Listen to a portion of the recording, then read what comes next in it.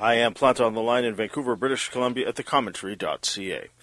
Unlike most books about sleep, a recent book looks at insomnia as a physical and psychological condition. It's called In Search of Sleep, an Insomniac's Quest to Understand the Science, Psychology, and Culture of Sleeplessness. Its author, Bregje Hofstede, joins me now, and I'll ask her about her own personal experience with insomnia. It got pretty bad, but she found a way out of it, including moving to a small village in France. In the book, she also discusses the myriad things that are keeping a lot of us awake at night, and it's no surprise that money is one of those things that worry us.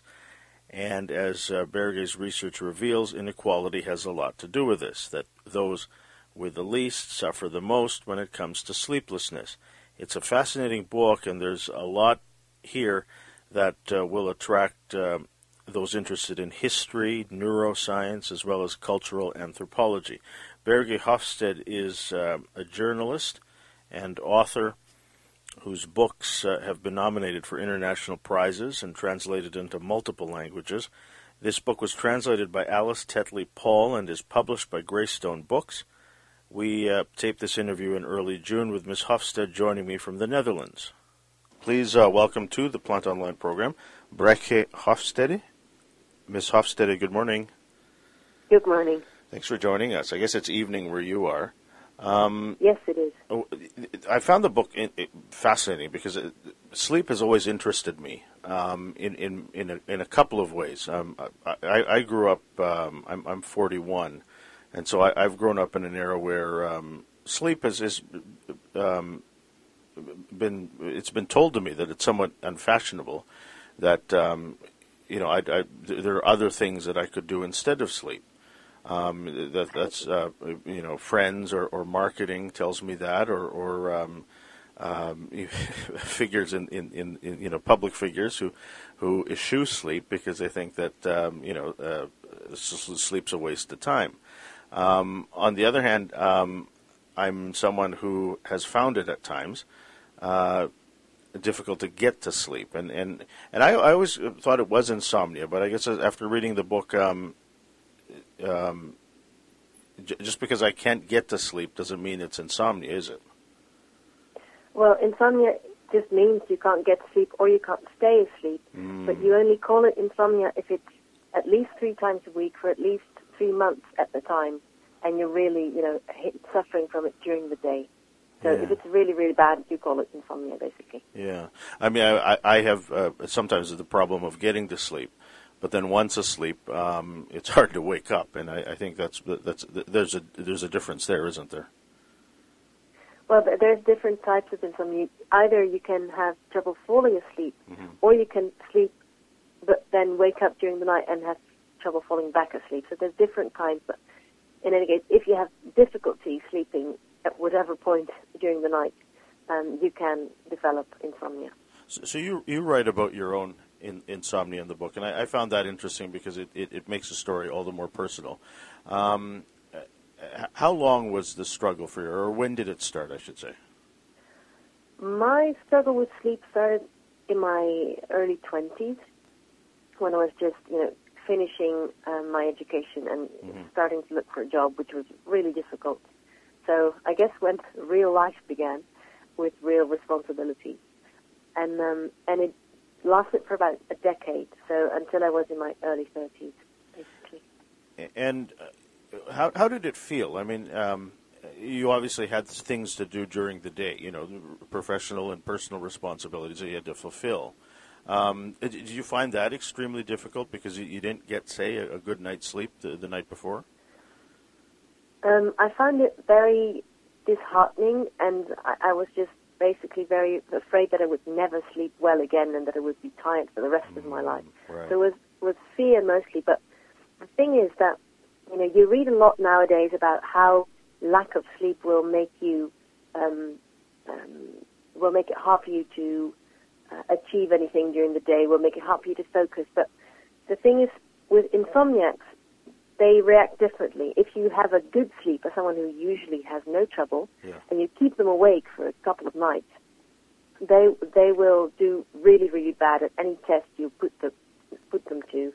But for an insomniac, actually they'll do remarkably well in any case, even when they're sleeping badly night after night. And this has to do with the core problem of insomniacs. Actually, it's called hyperarousal, which means basically that you're hyper awake, hyper focused, both during the night and during the day. So the upside of that is that even if you can't sleep, you will still be able to have a good focus during the day because you are aroused. So that was also my experience. I was able to do my work, but I was also very tired and so focused on, I wanted to sleep so badly that I wouldn't really stay up late with friends. I would be, focused on getting sleep, which really, isn't a very nice way to spend your life. Indeed. You spoke a moment ago about fear. You talked about the fear of never getting back to sleep. I can't tell you how much I found that fascinating. I was reading that in the book. I almost sat at my desk reading that and worried not just for you but for myself as well, and for other people who find it difficult to sleep. I mean, that fear of not being able to sleep, I can't imagine what that's like. Yes, and I think that for many people, insomnia gets to be a kind of, a vicious circle where you get so afraid of not sleeping that the fear will actually keep you awake. And the longer that lasts, the worse it gets. So for me, one of the moments where I thought, there's more to this than I thought, was when I went to the GP, the doctor, and they told me, well, I can either, diagnose you with a sleep disorder, or I can say that it's that you're anxious, because these things are remarkably similar. And they also once, with the same symptoms, so basically lack of sleep, they said, well, I think you're depressed, because actually, if you take depression, anxiety, and insomnia, 80% of the symptoms are identical. And the ways that these three things manifest in the brain are also identical. So I spoke to one sleep scientist who told me that in his opinion, insomnia is not a sleep disorder, because the sleep parts of your brain are absolutely fine. It's more like a mood disorder, because it's so alike to depression and anxiety that it's really, really hard to tell them apart. And actually, the way that sleep science has functioned over the past decades, trying to separate everyone who is depressed and everyone who is anxious from those people who are insomniacs, is really weird, because he told me that he did research where he had 500 patients, all of them sleeping badly, and he also asked them, are you feeling a bit anxious? Are you depressed? And then he took all of those people out of his research, and he ended up with 35 out of the 500 he started with. So that means that most sleep research is done on the basis of a tiny group of people who might not actually be representative of the vast majority of people who are having trouble sleeping. So I look at a lot in the book at the links between anxiety and sleeplessness, because they're so strong. Yeah, that connection between insomnia, depression, and anxiety, that's such a worrisome part of the book, because of their connection, obviously, but so many people deal with one or more of those things. And I guess you've seen that in the course of writing the book through your research, that these things are quite prevalent in society, not just in North America, but Europe and elsewhere. Is that right? Yes, they are, absolutely. All of them, and all of them are seemingly on the rise. And if you look at them separately, that's worrying enough. But if you look at them as a kind of threesome, or three things which go together, then the figures are even more staggering, actually. What role do you think industry has in all of this? I mean, I spoke a moment ago about, I started the conversation to say by being told how sleep is unnecessary. There's so many products and so many figures in public life that tell us so. Employers obviously want us to work more or get more work out of us. Who do we blame for where we are in terms of our sleep? I mean, there's certain actors, aren't there, that That's a very interesting question. Actually, there's a big history of people telling us that we don't need sleep at all. Writers of self-help books like Carnegie, right, who said that probably 2 hours was enough, and perhaps we didn't even need sleep. It was just a bad habit that humans needed to break. And then there's all these lists of, Richard Branson doing just 3 hours a night, Elon Musk going on 3 hours a night, and all this. It's like a hit list where you have to sleep as little as possible to be one of the greats. Yeah. But then in recent years, I've seen a big change in that. Well, actually, now I see a lot of the opposite, where people say, sleep more, it will boost your social life. Sleep more, it will boost your productivity. Sleep more because it will be good for your health. And I even saw a leaflet which was handed out to employees, I think it was in America, where the heading was sleep or die. And on one side there was a bed, and on the other side there was a coffin. And they had listed all the bad effects of having a lack of sleep. And, I mean, perhaps that's well meant, but I also read a marketing advice where people, not marketing, but management advice, where someone spoke to them, gave the advice that to tell your employees to sleep more is a really cheap way of boosting productivity. So you see a kind of switch there now, where now you have to sleep for the boss, where first you have to be awake. And the effect of that is still you have to maximize your the money that you make, that can be made out of you. And for me, as an insomniac, reading a leaflet saying sleep or die, I was like, oh my God, I am now lying awake. I am going to have cancer. I'm going to have diabetes. I'm going to have Alzheimer's. All of the bad effects. They just rub it in so much that the anxiety is just through the roof. So there's a lot of pressure on all of us to be as productive as we can possibly be, with no attention for, things like happiness and health, or very little. And sleep, either way, is suffering, because if you pressure people that they should sleep more and that they should measure their sleep in sleeping tracking apps, and in the morning they look, oh my God, I didn't reach my 7-hour or my 8-hour, quoting. Yeah. They'll be stressed about this, and this will be detrimental to the sleep as well. So we together, mostly I think industry and employers,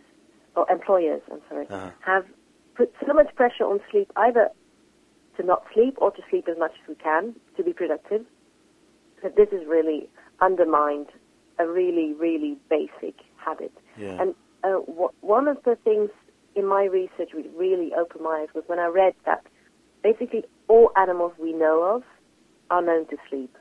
Even earthworms, they sleep. Uh-huh.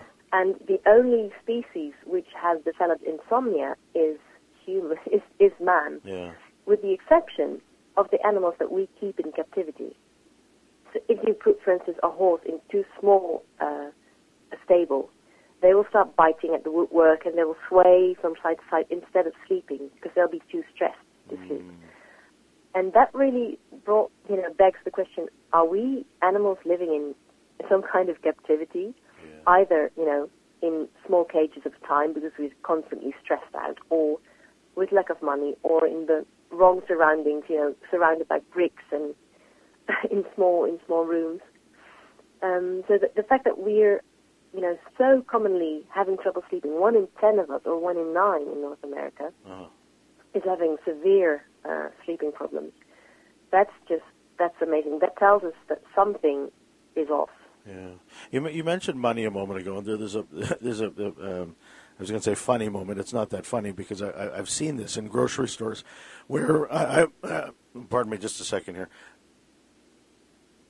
where I've seen this in line waiting, and the person in front of me or two people in front of me, they go to pay, and their payment doesn't go through, and you hear that beep, and everyone else in the lineup turned around and looked at them, and you can tell that there are a lot of people anxious about money.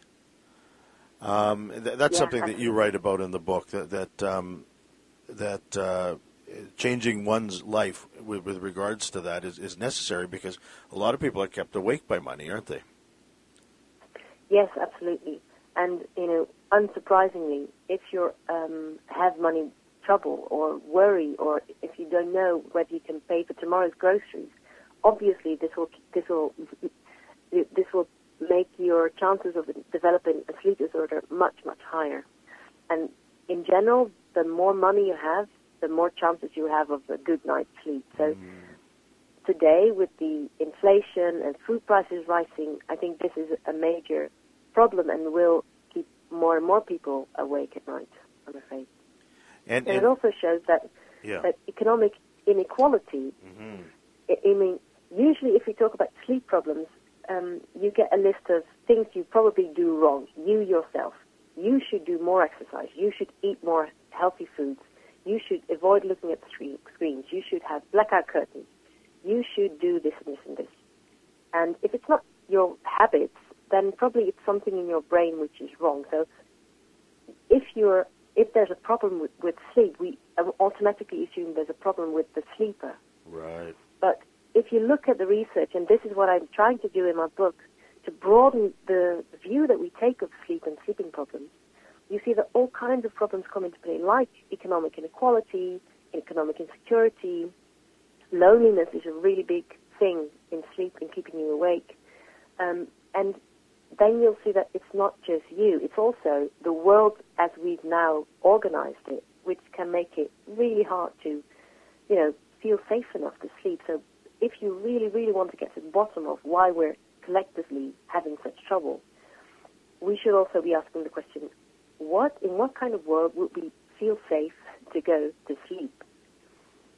Yeah, that's the thing in the book that I found incredibly profound, is when you talk about inequality in the world, these problems aren't spread out throughout society. I mean, the certain groups of people, economic classes, races, that are affected negatively by all of this, right? More than say, others. Absolutely. And you see very clearly worldwide that gender plays a major role. Women generally have a lot higher chance of developing sleep disorders than men do. Yeah. And this starts in puberty. It's also connected to the lower socioeconomic status of women. So if you correct for income and you just compare men and women with the same income, half of the difference disappears. But if you take men and women as a group, women will do much worse in sleeping. And the same goes for ethnicity. Uh-huh. If you take people who are Latinx or black or people of color in white societies, in Western societies, they'll have a big sleep gap. And part of that is to do with their economic inequality, which is also to do with racism. Yeah. But part of it will also be to do directly with experiences of racism. You see in research that if a person experiences even microaggression, not something really, really major and violent, but just a microaggression, a racist comment, for instance, that night they will have more trouble getting to sleep, and they'll wake up more often during the night. So all of these really big problems show up in the bedroom, in sleep, or in sleeplessness. Yeah. Now, you're not a particularly extravagant person. You're not, as you write in the book, you're not known to spend a great deal or live that sort of life. But you decided, as you were contending with your insomnia, that you needed to change your life and simplify it. Yeah. In terms of getting to that point and realizing that's what you needed to do, was it hard to convince yourself to get on that path, say? Not really. One of the, I'd say that the hidden upsides of insomnia is that if you're sleepers for long enough, a lot of decisions will start to look absolutely doable. For instance, what I did finally was to leave Amsterdam, where I was living, and where rent is high, and move to a small hamlet in rural France, where living is really cheap. And I had the good luck of, being able to work from home because I write for a living. And I thought, well, I'm always stressed about money. Maybe if I cut down the cost of living in a big way, this will help me. And I was so desperate, really. after 10 years of sleeplessness, I was willing to do anything. So the choice for me was really easy. Once I hit on this research showing the connections of sleep with, the surroundings you live in, time pressure, money worries, loneliness, all these bigger issues in life, I thought, okay, well, maybe I should take a test and change my own life, see if it works. And luckily for me, it did. And this is not to say that people should all move to rural areas. For some people, that will be the worst decision because, for instance, they'll just be lonely or they'll be miserable. Right. But for me, this solved some of my biggest problems in that moment. And most of all, it showed me that I wasn't, it wasn't a disorder of my brain and I was doomed to lie awake forever. It was actually something, if I could change my context, I could also change my nights. So the fact that lying awake is a problem of your day-to-day life and not your nightly life, that was a big eye-opener for me, and that was what got me to, decide to finish this book and write about it. So you describe your life there in France, and it's quite an idyllic life in terms of the pressures of city life, for example, are not there, and you're able to sleep better, obviously. So what is it like? I've reached you today in the Netherlands. What is it like when you get back to, say, a different place altogether? Is it a difficult adjustment altogether, especially for your sleep? It is a bit, but so far, I mean, it's early days. I've moved back. I've been here for a week now, but so far so good. And I think that I try really consciously to hang on to some of the habits I had when I was living in my idyllic garden in France. I still have the dog I got when I lived there, so I still go out 3 times a day for a long walk. Mm-hmm. And so I try to build these kind of islands of rest into the day. And so far this has been good. Also, I moved back to the Netherlands, but not to Amsterdam. I moved to a smaller city where the rents are a bit lower. Uh-huh. So I do try to find the kind of, I do try to organize my life in such a way that it's still compatible with sleep, even though at this moment it's no longer possible for me to live as I was doing for the last 4 years, unfortunately. Yeah. And I think this is for me it's a good experiment because it seems almost too easy to say, okay, well, I'll move to France, bye-bye sleeping problems. If I can keep the sleep while moving back to the city, that'll be the real test. And so far so good. So, yeah. Knock on wood. Yeah, absolutely, yeah. The other thing that I found just fascinating is as you talk about it in the book are dreams. I don't get nearly enough sleep. I probably average about 5 hours, 6 if I'm lucky, a night during the week. And I've found that when I sleep a little less than that, I don't get to that point where I have dreams. Sometimes I don't enjoy the dreams. There's a part in the book where you talk about you found yourself dreaming about dictators or dictatorial figures, and I was wondering, what do you think that meant in terms of why we dream and the things we dream about? Well, there's a big range of interpretations. Actually, nobody really knows why we dream. Yeah. Some people put great faith in their dreams as a kind of foretelling vision. Mm-hmm. Other people say, well, it's just something your brain does in order to, to process the day. It doesn't mean anything. It's just like, fizzes a bit during the night. And I think, well, if you look, one thing I thought was really interesting during COVID was that we collectively started to dream a lot about the virus and about pandemics and about being locked in and about, So obviously, our experience does have a kind of effect on our dreams, and I think there's much to be said for the interpretation that I know it's gone out of fashion, but the interpretation that dreams do, have links to the unconscious life of the mind. So that if you look at them closely, you might get a gist of something that you're worried about, but during the day you suppress. And a psychiatrist told me that the things that keep you awake are usually things that are so dreadful to you that you do not dare to relinquish control of your conscious mind. So you keep awake because you're just so tense. And those are also the things that if you do manage to fall asleep, or if you do slip away into a dream, those are the things which will be turned into dreams by your unconscious mind. So there's a kind of link, a bit vague, a bit tenuous, but there are people who think that the things that you dream about will tell you why you're lying awake. It's a bit paradoxical, but because you still have to fall asleep to be able to dream. But if you do, there might be some interesting information in there. And so how have you found it as you've sort of gone on this path of recovering from insomnia? Have your dreams become, say, more vivid, or do you dream with more frequency even? Yes, they have. It's a funny thing with dreams. It's almost like you can invite them.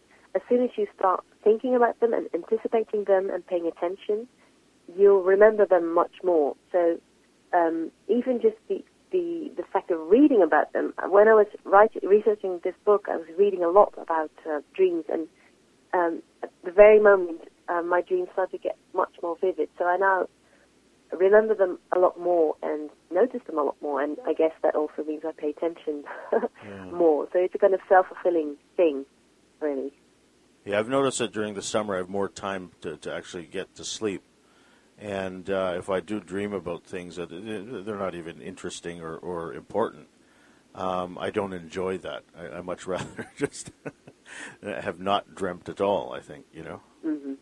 But I guess it's different for a lot of people. The other thing that I found interesting as I was reading your book was a lot of people are told that insomnia doesn't exist, that it's all in their head.